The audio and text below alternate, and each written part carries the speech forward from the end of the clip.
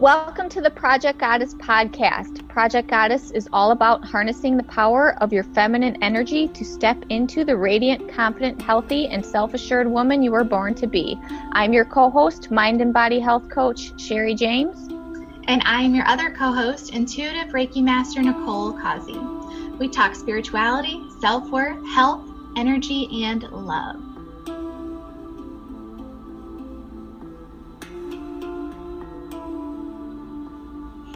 Hello and welcome to Project Goddess podcast. We're so excited today to talk about a mini new moon ritual, and I am here with Nicole as always, of course. Hi, Nicole. Hi, Sherry. So I know you're super excited to talk about this new moon ritual, and the funny thing is, before we jumped on this call, we were like, what's your new moon ritual? And we found out we pretty much had the exact same things we do, except just in different orders, which is funny. But when's the new moon, Nicole? All right, July 12th at 10:49 p.m., and that's Eastern time. Okay. The time doesn't super duper matter. I just really like to know for some reason. Yeah, it is nice to know. I mean, there's just something about knowing things that's helpful. Okay, so we got July 12th. Yeah. I know you like to start preparing a couple days in advance, right? I do, because I like to overanalyze. I like to think about what I want to manifest in the next month, and then I like to think about if I'm sure that I want to manifest that, and then I like to think about how it would feel if I manifested that. So I need a few days, people. Need a few days. Preparation. I usually do 3 or 4 days, and I also do that because if there's something else that I want to make with the new moon energy too, like if I want to make new moon water or if I want to make a new moon elixir, then I have to get my stuff prepared, Yeah. Ooh, tell me about this new moon water.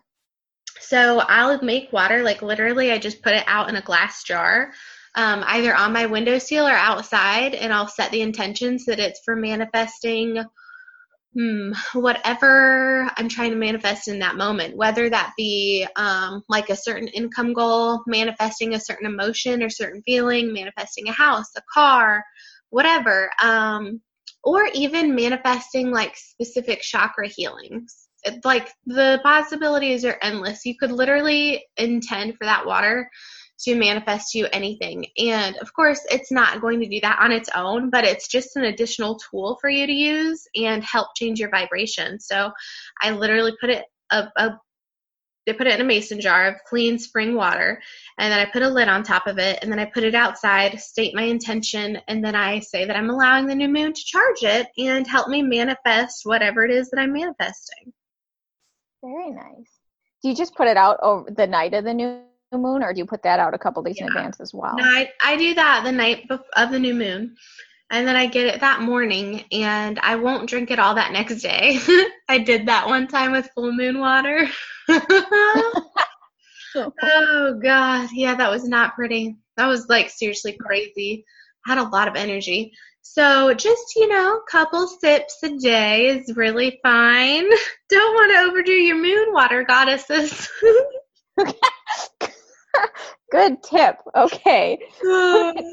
Can you build a tolerance to your new moon water, or you just probably light? Right? Right. Okay, so as you guys are probably picking up, or you already know, that the new moon is all about manifesting, bringing in those desires. The full moon is for releasing. It's the end of the lunar cycle. It's about endings, whereas the new moon is about bringing in the new and setting those intentions to manifest what you want. And what I usually focus on is what I want for the month. Of course, I have bigger picture goals and manifestations I want, but for me personally, and there's no right or wrong way, we'll just talk about a mini new moon ritual that, well, as we found out, both Nicole and I do.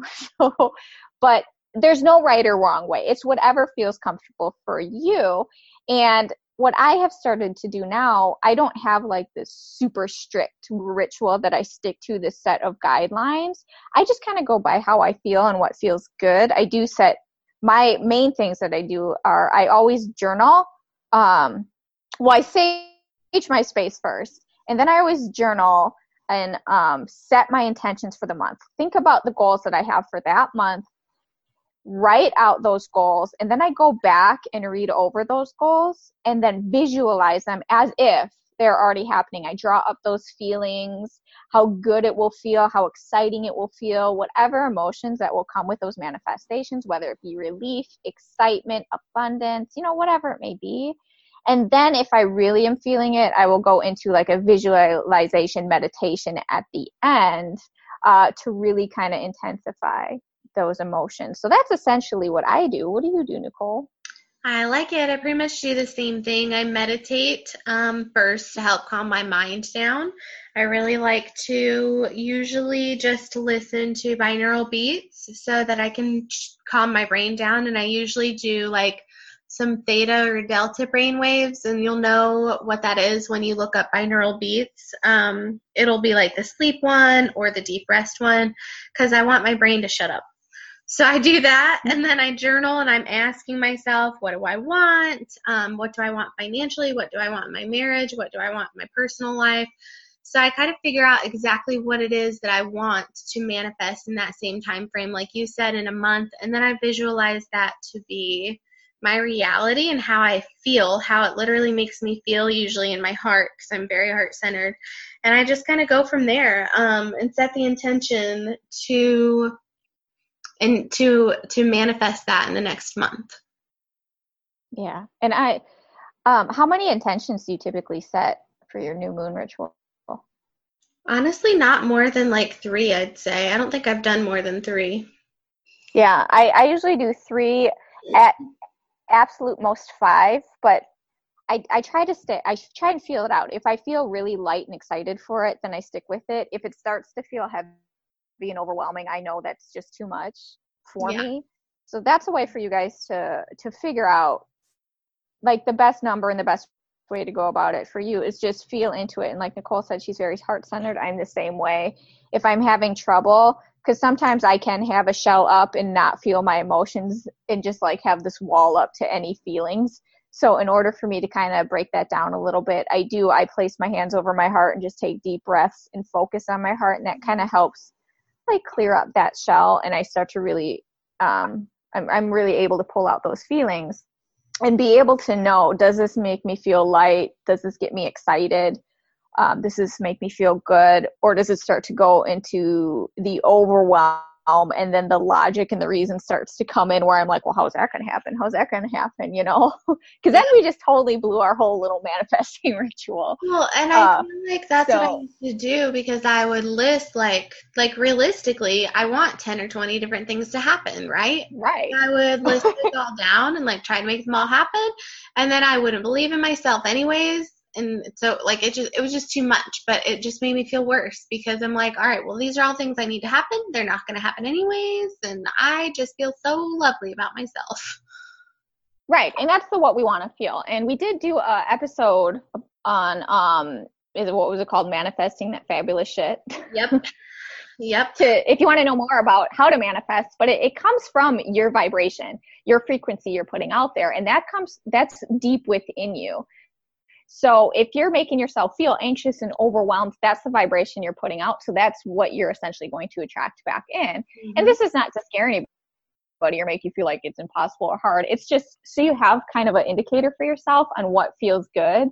And when you start crossing over into something that maybe doesn't feel so good for you, it is totally okay to pull back. There's no right or wrong number or way to go about it. It's just what feels good for you. So for example, if the order of saging and then meditation and then journaling and then visualizing doesn't feel very good for you, it's totally okay to switch it up or take something out, add something in, whatever feels right for you and gets those good feelings going and that excitement going for you. I 100% agree. And I really feel like the new moon is the blueprint of our future. And so the more that you can get into your own feeling, you're getting into the flow, and then you're going to attract that future that you want instead of what you're currently dealing with, Exactly. Yeah. And the whole thing is that manifesting, it doesn't matter where your current state is, like what's happening in your life, what's going wrong in your life. You constantly just have to believe that the things you want can and will happen, even if it maybe doesn't seem possible right now, even if you don't know the how. We always get tripped up on the how to and the steps to take, but that foundation starts at just believing and feeling that it will without a doubt, and then just go with that feeling, and then it will happen. And then a trick is to also not focus on it. So don't focus on every day, like, is it coming? Is it coming? Is it coming? Just let it go. And that's what the new moon is for. Put it out there to the universe. And just let it be. Exactly like you said, let it go. I pulled a card today for a client, and the card was release and surrender. That's pretty much what it is. Yes. I pulled that card for myself quite often. It's a beautiful one. And it's so needed. And I think it's something that most of us avoid a lot because it's difficult to do, but a lot of times we hold on to things so much because we don't know how to let it go, or for some reason it's benefiting us to hold on to it. Well, and it gives me a false sense of control, Oh, exactly. Yeah. Right. So it's actually not false because I am controlling it by repelling it.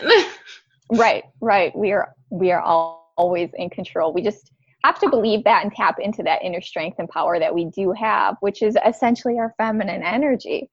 So yeah. So the new moon is always a wonderful time for that manifesting. Is there anything else you want to add to this, Nicole? I was just going to suggest that Moonology book. I can't remember Yasmin or Yasmin, I think is her name. Yes. Last name. But last name.